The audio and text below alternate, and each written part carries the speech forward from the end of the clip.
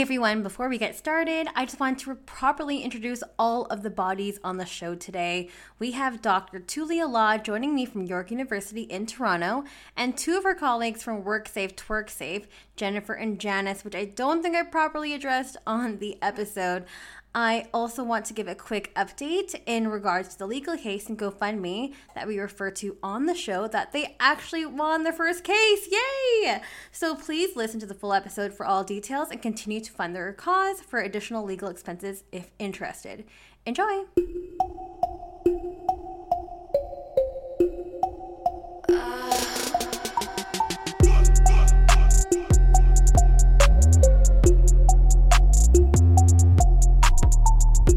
Hey everyone, welcome back to another episode of Strip by Sia, your podcast for strippers, sex workers, and all the fancy naked people in between. I am your host. My name is Steph Sia, aka Kimchi on the stage. I am a stripper, also a digital content creator, so I do have an OnlyFans. I am a former sugar baby and the host of your show. It's me every single Sunday. And every week I bring to you a different guest, and we're doing things a little bit differently this week. I am bringing on an esteemed guest. I'm very excited, also a little bit nervous, but I am bringing Dr. Tulia Law onto the show today. She is a criminology professor at York University, which is based in Toronto, Canada. Her key focuses in her research is teaching the interplay of gender norms and governance of sexual conduct, and has done extensive research in sex work involving strip clubs and management in the Canadian context. Dr. Law, are you here? Yeah, hello. I'm happy to be here. I am very happy and really honored and just surprised that you accepted my invitation. So thank you very, very much. I do appreciate it a lot. Looking forward to getting to conversation today. But I guess if you didn't know, or maybe I did I think I did tell you in the email, but I am a former criminology graduate at SFU. Yeah, former crim graduate and also gender studies minor. Okay. Back in the day. I also did gender studies. I feel it helps, and there's just so many intersecting layers there. So I just didn't know what I was going to do with that. I thought I was going to go to law school, and then that didn't happen. And then I started my own business, and then somehow I ended up in sex work. And yeah, I mean, it's been a really, really interesting journey. But now one of my professors at SFU, I had reached out to originally. He then was unable to do the interview, so I reached out to one of the colleagues that he recommended, which was, I believe, one of your colleagues, Dr. Chris Bruckert. Oh, yeah. Yeah, who has had nothing but great things to say about you. So I'm just glad we're able to connect. So thanks again. I am really just excited to get into it. But that was kind of what I briefly knew about you. But would you like to give yourself your own introduction in terms of defining who you are and what it is that you do? Sure. I guess these days, most of my time is spent being a professor, which online is a little bit more than before. Mm-hmm. Although it's kind of sad because I think students are getting a bit less than before, but this is the context we're in right now with the pandemic. Right. I guess the pandemic is shaping a lot of what I do right now. So, I mean, like it is with everyone. So one of the things that I'm doing is working with an organization that my co-founder will be coming on to join us in a bit today. Yes. Jennifer.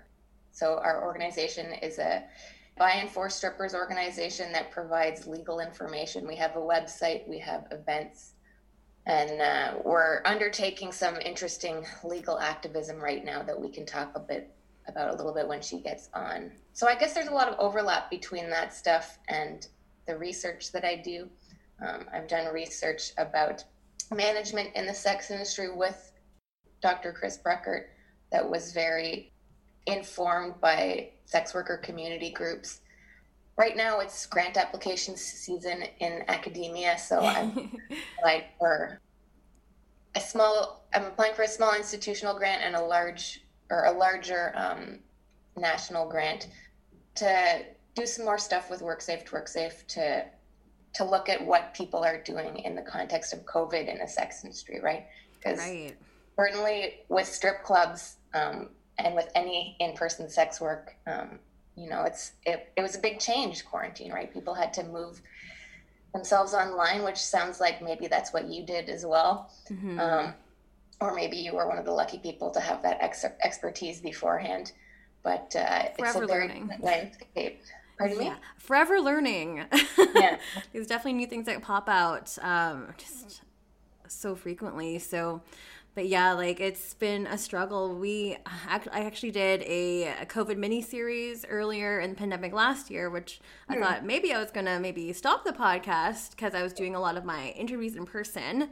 And then the COVID mini-series kind of identified and looked at the current challenges that sex workers were going through, whether it was at the strip club, you know, in-person doming sessions, escorting, and how people have had to pivot and kind of rethink their strategy and rejig their line of work. Yeah, and it's different skills that people don't necessarily have. I can certainly understand that, you know, in my job right now, like it's not, I'm glad that I had the practice of doing the WorkSafe to WorkSafe website, because, you know, I've had to up my online learning platform game this year, because you kind of have to try to seduce students into doing the work when it's not in person. So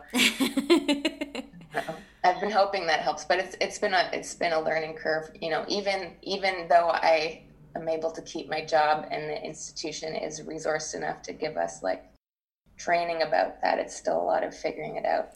It's a lot of figuring out for sure. And I feel, with sex workers that have had to move or have chosen to move their line of work online, it's a lot. It's a very different form of work. I would say it's even harder than the in-person work, but that's a whole nother topic. It's a hassle. Yeah, but I really wanted to get into your origins and your interest in terms of why sex work and the inspiration in terms of like what motivated you to study sex work and to go down the academia route. Well, I guess in my 20s, you know, I was living a different kind of life. I knew a lot of sex workers, and it just seemed like something that would be a good contribution to research that in an academic context. And also, it's a kind of research where you need to have personal contacts. Like I don't know how people do it without personal contacts, because there's a lot of mistrust among sex workers that I think is very warranted, because a lot of people are trying to save them. Yes. So, and I also got into it because I got in with my supervisor, who was doing a lot of really exciting stuff. Chris Bruckert is a really great researcher in the sex work field of research. And so I was able to get in on a couple of projects with her, and that was really like a door open to, I guess, finding out that I really liked doing this, and it was a good environment for me. I'm a good self-motivator, because it's very, I guess it's similar to strip clubs in that way. It's you know, you kind of just manage your time and decide whether or not you're working and when. And convenience. So it's similar in that way. So yeah, it's just something that I'm glad now I'm feeling like established. Suddenly I feel like I've been at York for a couple of years, and now I'm doing this surprisingly important stuff. Yes. With admin related stuff. So it's a stressful time, but it's also exciting. Very exciting. And it's such good work, and it's just work that we need to discuss and also just get out there in a more realistic and positive light. As you said, there are a lot of assumptions. As you said, you know, the saving complex, you know, and of course, like a lot of stereotypical notions that are put on sex workers. Like, where do you think that comes from? Like, other than that's how society has painted sex workers to be. I mean, I don't think that we can underestimate the the hugeness of how that's how sex workers are painted to be, right? I think it has to do with gender norms. Like, it's really not what women are expected to do, right? I guess another area of research that I do is around how sexual assault and consent are being talked about on university campuses. Oh. They're engaging with that, and the similarities and differences between what's happening now versus what was happening in the 70s with second wave mainstream feminism. Right. And looking at that has told me a lot about why these kinds of stereotypes about sex workers are so persistent. And it's because I think even still, in spite of all this stuff that's changed around gender and sexuality, for example, in the last 30 years or so, or even less than that, maybe in the last 15 or 20 years, I think people being gender fluid, like, that wasn't a thing 15 years ago, really, that people knew about. But even in spite of all that, I think that the way women react to sexual assault is still telling, and just the discourse around that, it still suggests in some ways that rape is a fate worse than death. And to me, that says that, like, that means that women's sexual integrity is or sexual respectability is their most valuable possession. And that's why I think people are still uncomfortable about sex work, because it really rejects that and flies in the face of it. And even people who are young, even some of my students, they still, even if they're otherwise feminist, you can still see that it's hard for them to shed these assumptions and stereotypes about sex work. And so there's often a discomfort there, even amongst people who like to think of themselves as intersectional or progressive or right. That happens a lot too. Even as you said, even self-proclaimed feminists will still reject sex workers. Mm-hmm. And it's still surprising to hear that even to this day. Why do you think that is? Is that just because, again, of like how women's roles are painted or have been painted, or? So I guess with regard to feminism, I think there's two ways that feminists are rejecting or failing to recognize sex workers these days. One is the kind of classic second wave feminist, prostitution and pornography are violence framing. And the other is, I would say, maybe like it's all well-intentioned, right? Mm-hmm. So a well-intentioned but misinformed and kind of underdeveloped understanding of colonialism and racialization, where, young feminists, I find sometimes are more likely to think that the sort of like high class escorts that they imagine to be like rich and white. Yes. And like I just think it's interesting that that's sort of I guess that's its own stereotype, although it's a good stereotype. In terms of it not being like pathetic, but that they have that image in their mind that they then contrast with, racialized and indigenous women struggling on the street and not having any agency at all, right. which indigenous and racialized sex workers and academics have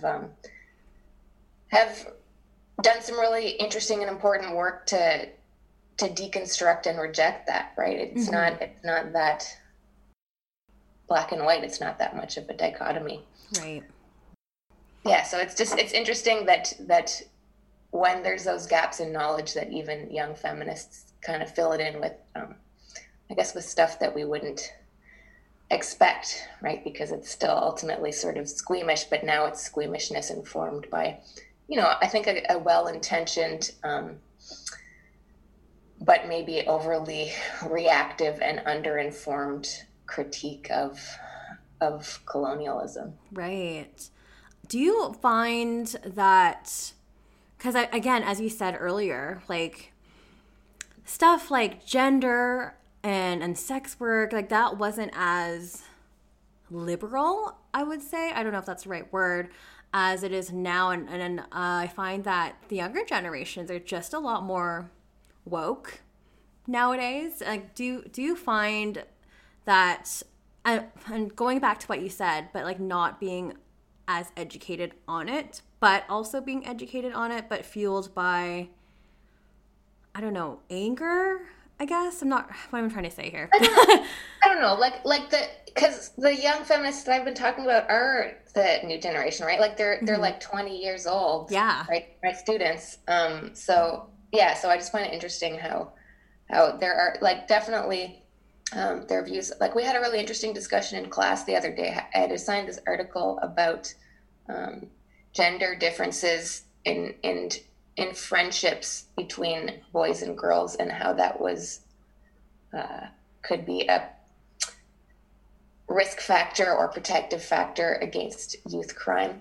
And so they were saying, well, it was, things have changed even since 2005 with regard to gender socialization and the way people, especially men, can express themselves more emotionally now. Mm-hmm. So I think that is true, but I don't know if it's as true as they think it is, because I guess some of the other research I've been doing looks at how, so I'm really interested in how people learn and apply anti-sexual violence workshops and training that are increasingly being offered at universities now, right? And a lot of it is around consent. That seems to be the most... it's a hot topic. Yeah, like the sort of most lauded way of teaching that right now. So I've been interviewing young people about that, like university-aged people. Mm-hmm. And I asked them how they negotiate a sexual interaction, right? Like, how do you know if your partner is interested? How do you make sure that your partner knows you're interested or not? And what I found in that is very, like, surprisingly gender normative stuff. Okay. Like, amongst heterosexual people, it's like the young women are expecting the young men to make the first move. And said stuff like they hate the idea of making a move themselves because they really are so offended by rejection. So gender norms are more stubborn than I think we think they are. Interesting. So I do think it's changing, but I think that change will take a long time, and I think that's why we are where we are with sex work right now. Yeah, for sure. We still have a long ways to go. Tell me a little bit about, if you can tell me about your students. Like, what kind of students do you find that are taking your class that are vested in this type of subject? So I don't teach a class directly on sex work at York, but I do kind of integrate it into stuff where I can, because I think it's better to expose people that haven't necessarily chosen to learn about that topic to it, because then you're not preaching to the converted, which I find is something that we can often get into cycles of as academics or activists. Mm-hmm. So like right now I'm teaching youth crime, and we have a week on cultural anxieties around teenage sexuality. So I've assigned them a chapter in a book out of BC, actually, out of UBC Press. It's a sex work activism in Canada book. I forget the title of it now. Oh, cool. Okay. That's okay. Olia Durzin is one of the editors, and I think, yeah. If it pops up later, we can put it in the show notes. Yeah. So that chapter is two youth who are involved in trading sex for money, talking to each other. It's sort of a casual interview. Mm-hmm. So it's only their voices, right? And they talk about how assumptions of youth being exploited in the sex industry doesn't help them, and how they want sort of a more harm reduction approach to it, but also that they don't necessarily call it sex work because of the reasons why they're doing it, and also the forms in which they're doing it are not quite the same as as adult Adults. sex workers. Okay. That week we also talk about sexting and the Yes. moral panic around that, and how it's really, like, I find it really interesting, adults' responses to sexting, because it's basically abstinence, right? That's basically what they're telling young people. They're telling young women you should abstain because boys are risky, right? So it's like that's very much like a step backwards too in sex education, right? We don't preach abstinence anymore in sex education. Now that there's like this new technological version of it, that's what it goes back to. So I think that illustrates the stubbornness of gender stereotype. For sure. But yeah, so anyway, I try to get them to read stuff as it pertains to my courses. And in another course, I've assigned some of my research with Professor Bruckert about management in the sex industry. It's a chapter of a report we did, and the chapter is called "Why Work for a Third Party?" So it's featuring the narratives of sex workers from interviews, talking about why they do that, which I think is something that people often wonder about, because all they know is the pimp stereotype. Right. And you know what? That's a great segue. So why don't we start talking about sex industry management? Can you go a little bit about that? Sure. So I guess the research that we did was about Eastern Canada, so it was Ontario all the way to the Maritimes, and we looked at the term that we used in the research was third parties. So anyone who organizes, supervises, manages, or facilitates the labor of sex workers. Mm-hmm. And the reason that we did that was to get a broad catchment of people, right? We wanted people, and it was kind of interesting because we did get a couple of people. I remember reading a couple of interviews where people were saying things like, "Oh, I never thought of myself as a third party before, but I guess this is what I am doing," because some people did it sort of occasionally, right? So I helped. So after we got, it was a big project looking at various sectors ranging from strip clubs to other indoor venues like massage parlors and escort agencies, to the street. Mm-hmm. But we looked at the indoor, so we look at in-call, out-call stuff, and then I looked at the strip club stuff later myself. Mm-hmm. So amongst the indoor third parties, some people were, just doing it pretty casually. Like there was some people who were sort of a secretary to, like someone was working as sort of a secretary to one other sex worker. And that woman was also a former sex worker. Okay. So there was actually there was a lot of things that people don't expect. So like a lot of the people that we interviewed as third parties were women, so cis or trans women who were current or former sex workers. Mm-hmm.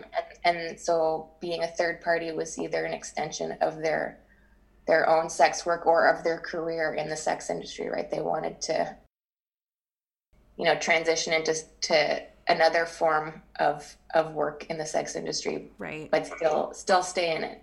But, I see. As we all know, it's harder to make a buck when you age. Yes. A little bit more difficult. Yeah. Interesting. Okay, so you've been doing this research for quite a long time now. Mm-hmm. Yeah, like going into the research, were there any of your findings that really surprised you? I've been sitting with it now for so long that it appears unsurprising. So I guess I'll start with like the most recent stuff I've looked at. Okay. Which is pretty niche. So so I got really into people's security strategies. Okay. Like how do third parties help sex workers protect themselves or not? So like in strip clubs, for example, bouncers are there, but the research also interviewed third parties and sex workers who worked for them. So the dancers said, the dancers didn't necessarily all agree that bouncers or management provided adequate security. Right. Sometimes they would, have a hard time getting bouncers to do stuff for them, like kick people out. who had crossed their boundaries out of the club or get money for them. Other people found that they did do that. But the thing that I found really interesting about security was how people used like gender and racial stereotypes in their favor as security strategy. So I just thought that was really interesting. So like, you know, bouncers obviously like enact tough masculinity for that. Right. And but a few of the third parties that we interviewed managed men, and I found that really interesting because I guess we don't necessarily think of men in the sex industry as requiring protection right? So and so there was this one guy who had managed a massage parlor and also a strip club, and you know, so one of the things he said was, well, like these guys are muscly, right? So I don't really worry that too much about their security. And it just, and then this other guy who, interestingly, he was the only person in the whole research who unironically referred to himself as a pimp. Really? He was this gay guy who managed who booked duos with younger men so that you know, to extend his income from sex work, which was diminishing because he was getting older. And so his security, when he talked about security, he talked about his own security because he was worried that the guys who worked for him would attack him. Oh, wow. And one time one of them kind of did, like he picked up this, he kind of like quickly hired this guy and took him to a call, and he like robbed the client at knife point. Oh my gosh. Wow. It's an interesting, it's just a really interesting reversal of security assumptions and concerns, but also stuff that happens. I mean, not to say that like women never are able to protect themselves or don't retaliate against their clients. I think that's something that I guess we hear of in the news sometimes, if really dramatic. But I just found that really an interesting thing to look into. What do you find, or what have you found in your research in regards to indoor sex work, or I guess maybe specifically to do with strip clubs? Like, what were the major issues or challenges that you found that strippers were having problems with in regards to their managers or management? I mean, I would say a lot of the problems at strip clubs emanate from the fact that strippers are classified as independent contractors. Right. So they can be, there's not really like, they can be fired easily by management. They can, they're expected to do free labor in some place, like in Ottawa, like, oh my gosh, because they have to work like a shift that the club tells them, but they're not paid hourly for it. They just make their money from lap dances. Right. And then there's a lot of discrimination based on how people look, right? So the strip clubs hire, or they prefer women who look like Pamela Anderson in the 80s, right? Yeah. And then everyone else, you know, if people are too dark or too fat for that, then they are not hired, or they're fired later on, or they're limited in how where they can work or how many shifts they can have. But I think this is a question that maybe I'll pass on to a couple of my colleagues from WorkSafe to WorkSafe, because I see that they're here. Yes, they popped in. And I think it's always good to have people talk about management from their own perspective. Yes, I would definitely love to hear more about that. Like, I just had an episode with Onyx Sachi, who's a dancer, who's based in Alberta right now, but she's also danced in like Western BC, also toured, and she has like an ongoing legal battle with one of the strip clubs there, and she's just been banned from working at any clubs in Alberta. And her story, I'm not sure if you've heard her story, but it's really just frustrating to hear that they can act in this kind of way. So, but I guess, that's just a sidebar. But I'd love to get in touch with, I see Jennifer. Hi. Hello. I'm Steph. Hello. It's nice to meet you. Welcome. You too. Thanks for having us. You are so very welcome. We're going to be talking about WorkSafe Twerk Safe, which is an organization, and correct me if I'm wrong here. Correct me if I'm wrong, if it's an organization that was started in 2018, and it's all about, it's a stripper-led organization, and it's run by former and current exotic dancers. And I'd love to hear the need and the why for the group. Why was that formed? I think, the first part of your interview shows the needs and the why. Yes. I think the stripper community is small and kind of niche in a way that we're often a little bit overlooked by broader advocacy. Mm-hmm. I think there's an assumption that because, our job is legal, that we face less stigma than other sex workers, which to an extent is true. Right.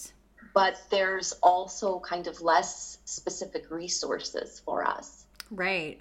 Or a lack thereof. Yeah. Yeah.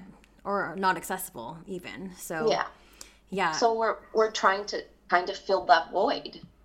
For sure. Yeah. And I'm so glad that you were able to identify that, because I think I was looking through the website and there wasn't any other organization like that in Ontario. So you were able to step up and form it, and you've been going strong since 2018. So yeah, congrats. I mean, the pandemic kind of threw a wrench into some things, but right. What didn't it throw a wrench in, right? Yes, that is very correct. I also wanted to introduce, because I see another person on here as well, and correct me if this is wrong. Janice, are you there? Yes. Hello. Hi. Welcome to the show. Nice to meet you. And you're also part of WorkSafe Twerk Safe. Is that correct? Yes, I am. Wonderful. Well, I'd love to hear more about it, and I've also just loved to get the word out on the great work that you are doing. So tell me a little bit about how this came to be, if we rewind back to 2018. Jennifer, do you want to? Yeah. We're all being polite here and waiting for everyone to speak. So in 2018, we started getting together with the nice ladies at METRAC, and they are a Toronto-based gender-based violence prevention nonprofit in Toronto. Okay. And they kind of secured us some funding for the first year with a focus on providing folks with legal education. Mm-hmm. So on our website, we've done some resources about, for example, if you have a problem at work and you want to report it somewhere, we've provided some links to public health, to municipal bylaw, to this and that, and right. kind of a short primer underneath to explain to people if the requests can be anonymous, how long does the process usually take, right, and just kind of what to expect to make that less daunting for people. Mm-hmm. We've also done some work about what is consent and how is that a little bit different in the club than in real life. And what do we have coming up? Later this month, so later in February, we're going to do a winter and COVID mental health workshop online. And wow. That's awesome. Yeah. I love hearing about that.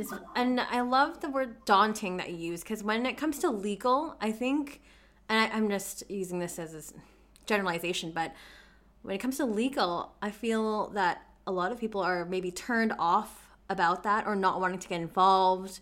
Maybe it sounds expensive. There's going to be money involved. How long is this going to take? There's just basically a lot of hurdles for one to cross when you get involved with legal. So was it difficult in terms of finding organizations that are willing or that are open to working with sex workers? Well, we got really lucky with METRAC. Mm-hmm. And, I think in the nonprofit world, kind of everyone knows each other. Okay. And I'd say that's kind of especially true in the kinds of places that do work for marginalized women. Mm-hmm. And also, in Toronto, like Maggie's Toronto is org for sex workers, and they've been around for like 35 years or something. So I think that, they definitely paved the way that kind of mainstream organizations in Toronto are more willing to work with sex workers. Yes. Yeah. Because they kind of see the need. They see that Maggie does a good job, and that's awesome. And I think that, it's really helpful. Like, I'm sure it's similar in the Vancouver area too. I would say so, yeah. But I think, like, if you were in small town, I don't know where, like, Right. that might be much harder, right? Yeah, absolutely. Like, I think we're definitely blessed that we live in kind of a liberal city with, a vibrant gay village, et cetera, and yeah. That's awesome. I love to hear that. I mean, as a sex worker, it can be difficult to, approach legal or just approach any type of help, and having that feeling of like, okay, am I going to be judged for what I do? And not just in terms of legal counsel, but also having a sex worker friendly, say, like, accountant and stuff too. I've heard. We have that. Oh, you do? Have that. Oh, wonderful. Please, I would love to hear more about, like, what else and what other services that WorkSafe to WorkSafe offers. So that's what I do, actually. I provide financial literacy for the wonderful. organization. So I have a background in accounting, as well as I'm a financial advisor. Wow. So we are coming up with a tax workshop sometime, I think in March, right? Yes. Yes. Yes. So sometimes in March. So I'm going to be doing that, presenting that, as well as giving some of the sex workers financial advice and solutions and strategies and stuff like that. Because, I mean, we do make big, sex workers make good money, right? We do. But a lot of the times, they don't know what to do with it. I remember days just thinking, I just have this money and it's just sitting here. I'm just going to go shopping, just for no reason, right? Not realizing about the long term effects, right? So these are the things that I bring to the table. I would love to hear more about that as well, just because, as you said, I mean, I'm guilty of it too, like, oh man, I scored big, like, last night at the club, and I'm like, okay, well, I'm just going to treat myself. Yeah, and we treat ourselves a lot. You know what I mean? Like, every day is Christmas for me. When I used to tell them, I'm like, every day is Christmas, So, yeah. Yeah, it's good to make lots of money, but it's also good to know what to do with it, right? Like, in the right way, where to put it, right? So that it does benefit you in the long run, because we have a very small window for our career, right? Exactly. So, can you speak a little bit about, like, what kind of advice that you would give? I mean, I know we have, like, a short time frame here, but, like, what are some common questions that sex workers go to for in terms of accounting, and, like, how would you advise them, generally speaking? So a lot of sex workers don't know, like, how they would report income, for instance, right? So I would provide them, okay, well, this is your industry code that you would use. They have an industry code for dancers. They have an industry code for sex workers. They also have an industry code. If you don't want to use that, you could use just whatever. You could say you're a consultant, right? So as long as you're reporting something, is what the government wants, even if you're selling drugs, believe it or not, the CRA, they want some of that money, so you'll get caught regardless. But the point is, right, you have to report your income. So It just makes sense to. And then it's a good idea to report your income because you get benefits. Yes. So a lot of the girls didn't understand that, you know, if you weren't filing your taxes, then you're not going to get CERB. You're not going to get CRB. You know? So it's important to do these things. If you have children, it's important to file your taxes, right? Absolutely. So, yeah, that's the advice I would give.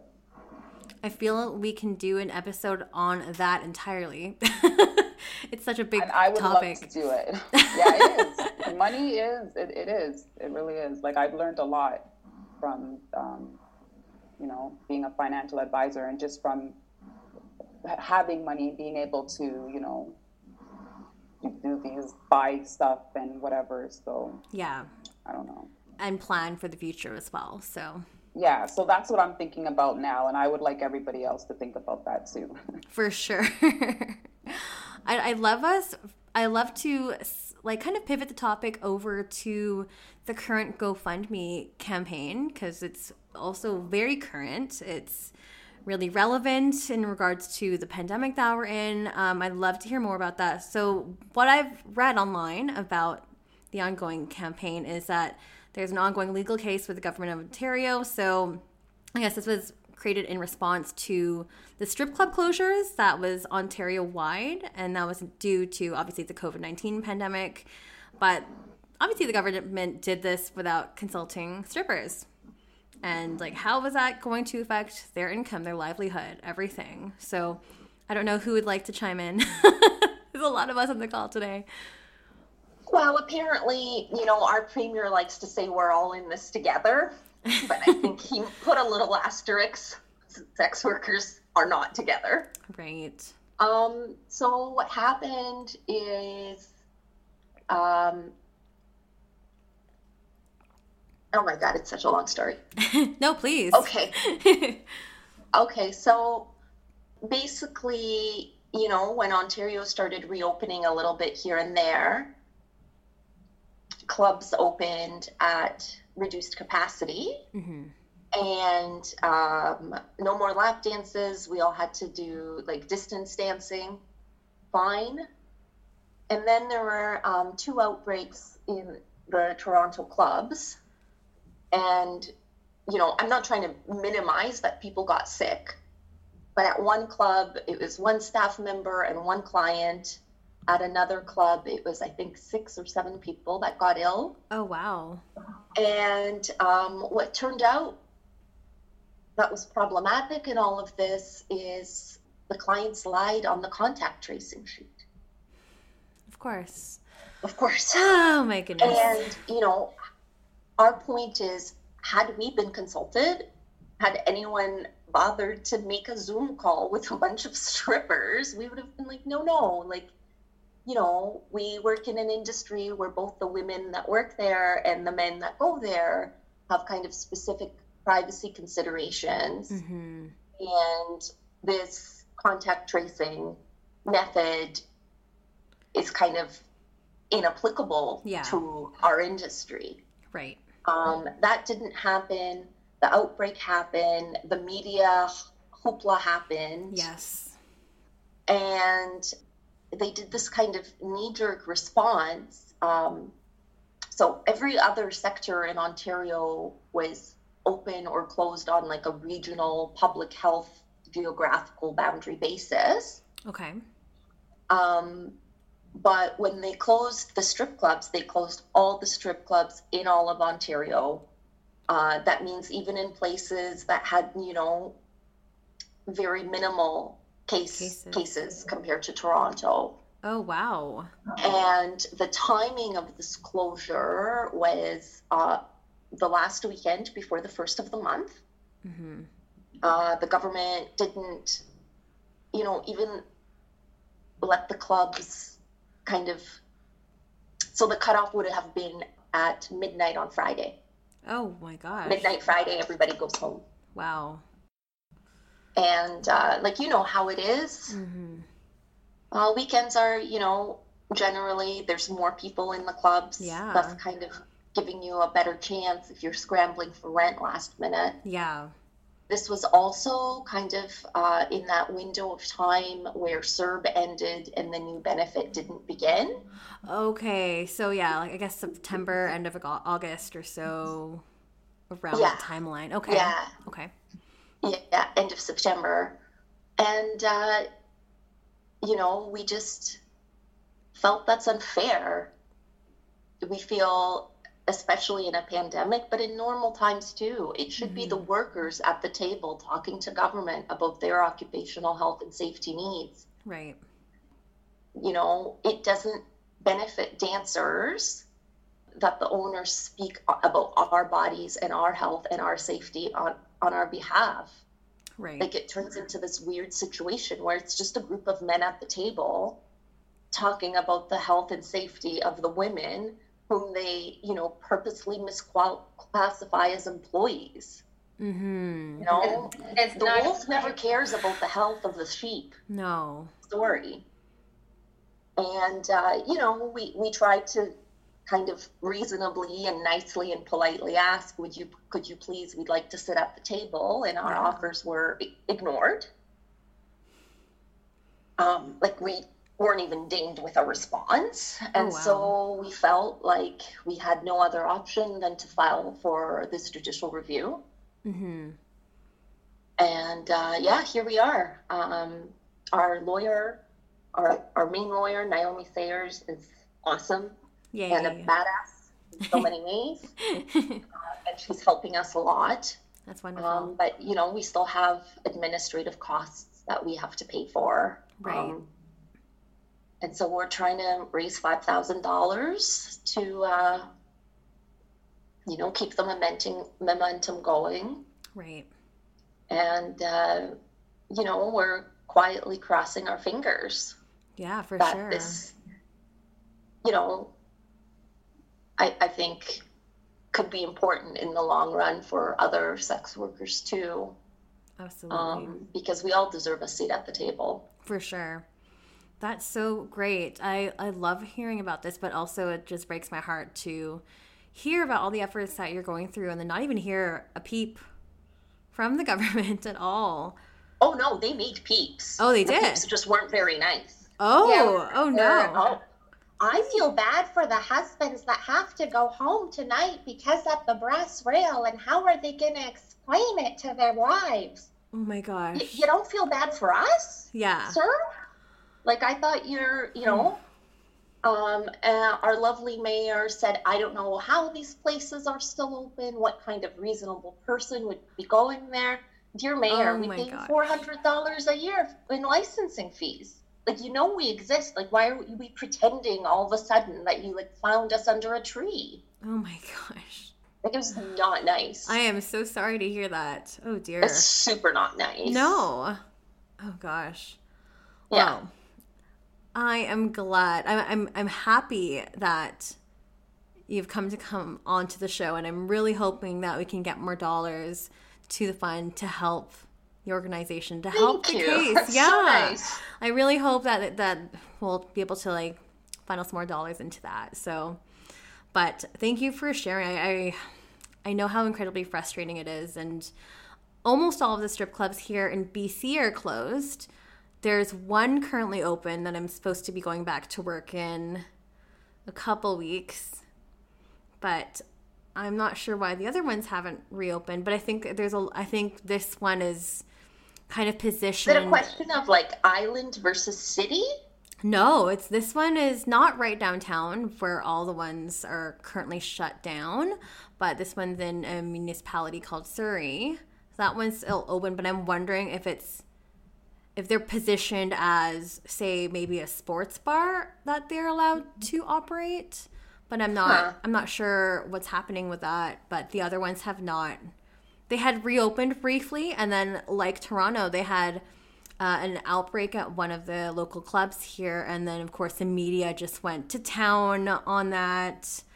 And it was just a nightmare, and they haven't reopened, so I'm not exactly sure what's happening with that on that front, at least. So, but I'm sorry. Yeah, it's just really frustrating, but The whole thing is a mess. The whole world is a mess. It's a weird time for sure, for the world. But there were a few questions that came in that I'd love to throw out to Dr. Law, Jennifer, Janice, all of you. So I explained to Dr. Law that some of these questions already off air, that some of them are actually quite similar. But I guess we can kind of just go into it. I believe the first three can kind of be grouped into one. So can your vanilla job terminate or demote you due to you being involved in sex work? The other one is, can sex work jeopardize civilian lines of work? And then the other one, again, similar, could the employer ever terminate me or take away any hours if they find out about my online sex work? This person has an OnlyFans. I'll start that one maybe, and other people can continue it if they want. Sure. So occupation is not a protected class in human rights or labor rights. So people can fire you for that, because it's not like, it's not racial discrimination or gender, like it's not one of the kinds of protected discrimination. I see. But and I guess sometimes we've heard about that in the newspaper, right? Like there was a couple of university lecturers in the States. There was at least one that's fired because they found out. Paramedic. Yes. Yeah, and then there was also like a high school teacher. Yes. Who was fired. So that does happen. I mean, that doesn't mean people don't make it work, right? Like I think that there's some jobs that people like. Jobs in healthcare and stuff. Like I did a study on what sex workers do after sex work, and some people go into jobs like that where they are less likely to encounter stigma, like peer outreach or social work or stuff like that. Right. Where maybe it's less stressful to keep that a secret because they either have told people and like. That's how people end up working somewhere like Maggie's, or it's just something that they might do as like a way to, maybe they keep a few clients if they're an escort along with their vanilla job and don't advertise anymore. Right. But yeah, employment is not a protected ground. Covered. Okay, interesting. I actually didn't know that. Jennifer, Janice, did you want to chime in? Dr. Law is 100% correct. But there is some interesting work. I think they're called APAG. Okay. It's the American Porn and Cam Girl Union. Like it's a guild for screen performers of the sexy nature. Okay. And they are in the process of doing some kind of legal work to potentially add occupation as a protected class in the States. Cool. I didn't know that. I don't know like how far along that is or, what the feasibility of that is. But, I'm crossing my fingers and toes for them. Yes. Yeah. Because, with these kind of broader justice issues, it's like if one jurisdiction gets her done, it kind of helps the forward push anywhere else, right? Yes, definitely. But definitely now we're not in that case, unfortunately. Okay. Yeah, it makes sense that porn performers are taking the lead on that too, because they're like especially vulnerable. On screen. Yes. It's like, here's you and there's your face. Like, what can you say for that? It's a little bit harder to prove if someone is an escort or a stripper. Right. Yeah. I've seen them in person. Interesting. I would love to do more research on that and hopefully hear some good things, because that would be hugely progressive. Yeah. Yeah. Very interesting. Janice, did you have anything to say about that? I don't want to leave you out. No, I just, like, if I'm doing a vanilla job, I just generally tend to keep quiet about these types of things. Because, like she said, right, I do realize that there is a stigmatism against among sex workers. Huge stigma. Yeah. Right. Okay. So. And I guess the last question here with regards to that response, which I didn't know of, but how do you fight unlawful termination over an employer firing you for being a sex worker? I guess you can't. I don't know. Like, I guess I'll have a better answer about this at the end of the summer, because I'm going to get a student to research this over the summer so that we can have some more information about what people could actually do through existing legal mechanisms in Ontario. Interesting. We're hoping to put that on the website, but I don't know.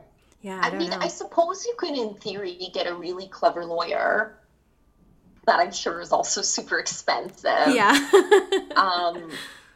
And, you know, maybe if you can swing it back to gender discrimination. Yeah, maybe. Interesting. Then, yeah, that'd be a good approach. So, yeah, I wonder. Like, that's a big speculation and a big maybe, and depends on the competence of a lawyer. Yeah, Mm-hmm. yeah. This is not legal advice.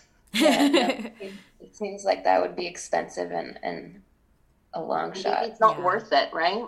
Right. That's another, might not be Yeah, worth but I it, guess stay so. tuned. Stay tuned. Maybe we'll have an answer for that in August. Yes, I'll have to email you back in August to see what the findings would be for that. But that's all the questions I have for this week's episode. But before I let all of you go, I just wanted to make sure that we covered everything. And were there any closing notes or statements or anything that you want to say to the audience in regards to, sex industry management, work safe, twerk safe, anything along those lines? We're always an email away. And, if strippers have a question or want to say hello or want to write us a brief intro and be like, hello, I'm so-and-so from club here and here. Can I, come to your next event? We're always an email away. Yeah, Awesome. And we have Zoom events lately, so Oh, people cool. can from different province if they want. That would be awesome. I know you mentioned there's an event coming up in March.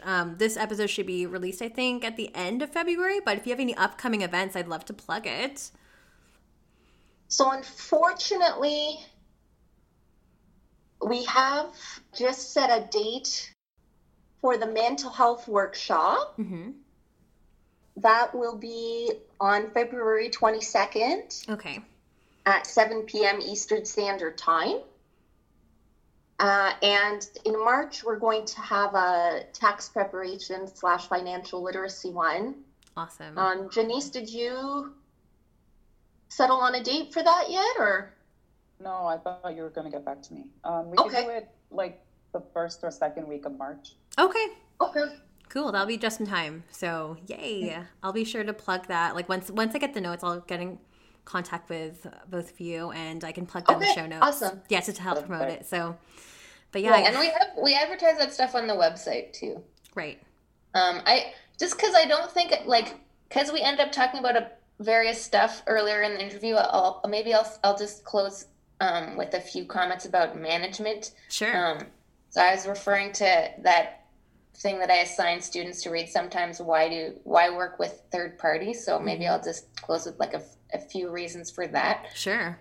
So sex workers work with third parties because, it's kind of like the decision that people make in other professions or other trades like plumbing. Either you could work for someone else and just go to work and come home, or you could open your own business and have to do all the responsibilities that people who run a business have, right? Like pay the rent and like buy all the tools and like set up everything, like get the contracts. Whereas, that's a big reason why sex workers work for third parties, is because if you work for an escort agency, then someone, takes care of your screening and books your appointments, and all you have to do is show up. With a strip club, you go into a club and there's a whole infrastructure there for you. And then you just can get your money and from the customers and leave. And there's,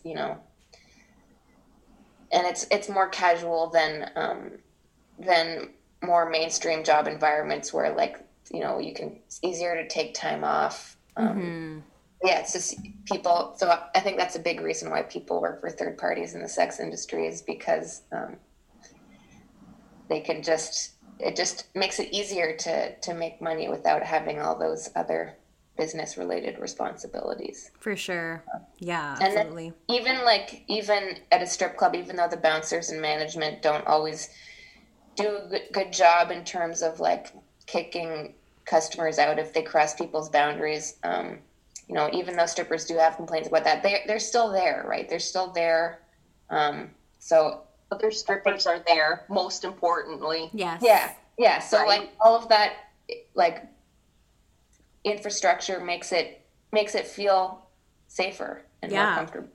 Definitely. The security, like the camaraderie as well. Yeah. Like those are just things that you can't, or would be hard to do if you're independent. Mm-hmm. Yeah. You can't change your own gossip with yourself. No. I mean, you can, but that's kind of insanity. Learn anything new, right? It would just be. Yeah. Definitely. Right. Oh, I definitely miss that so much. So much.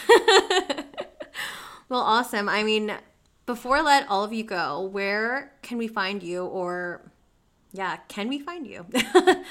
We have the website. Yes. Yeah, on Twitter. Yes. And I think we are on Twitter and we have a website. Perfect. What is the handle on Twitter again? TwerkSafe. TwerkSafe. Perfect. I'll be sure to add that in the show notes as well. So, yeah, I guess with that wraps up the episode. So, Dr. Law, Jennifer, Janice, thank you so much for joining me on the show. Today was a complete pleasure, and thanks for dealing with the time difference as well. Mini time difference.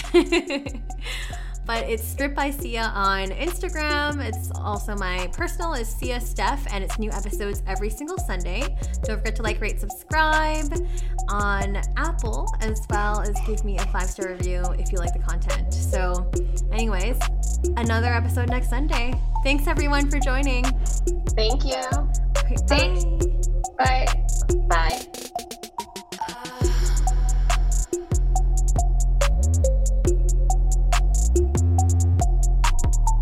You're listening to Strip by Sia, hosted, produced, and edited by Steph Sia, artwork by Maria Bellandarama, music by Ted D, and photography by Ian Dabburn.